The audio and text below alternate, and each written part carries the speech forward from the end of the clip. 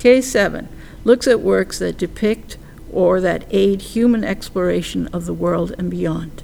It begins with 2 books that contain volavels to be used by navigators to calculate the position of the ship during voyages or overland travel.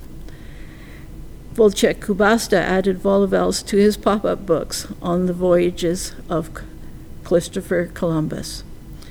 From Columbus, we go to the scientific exploration of Halley's Comet, and lastly, humans go to space in their new spaceships.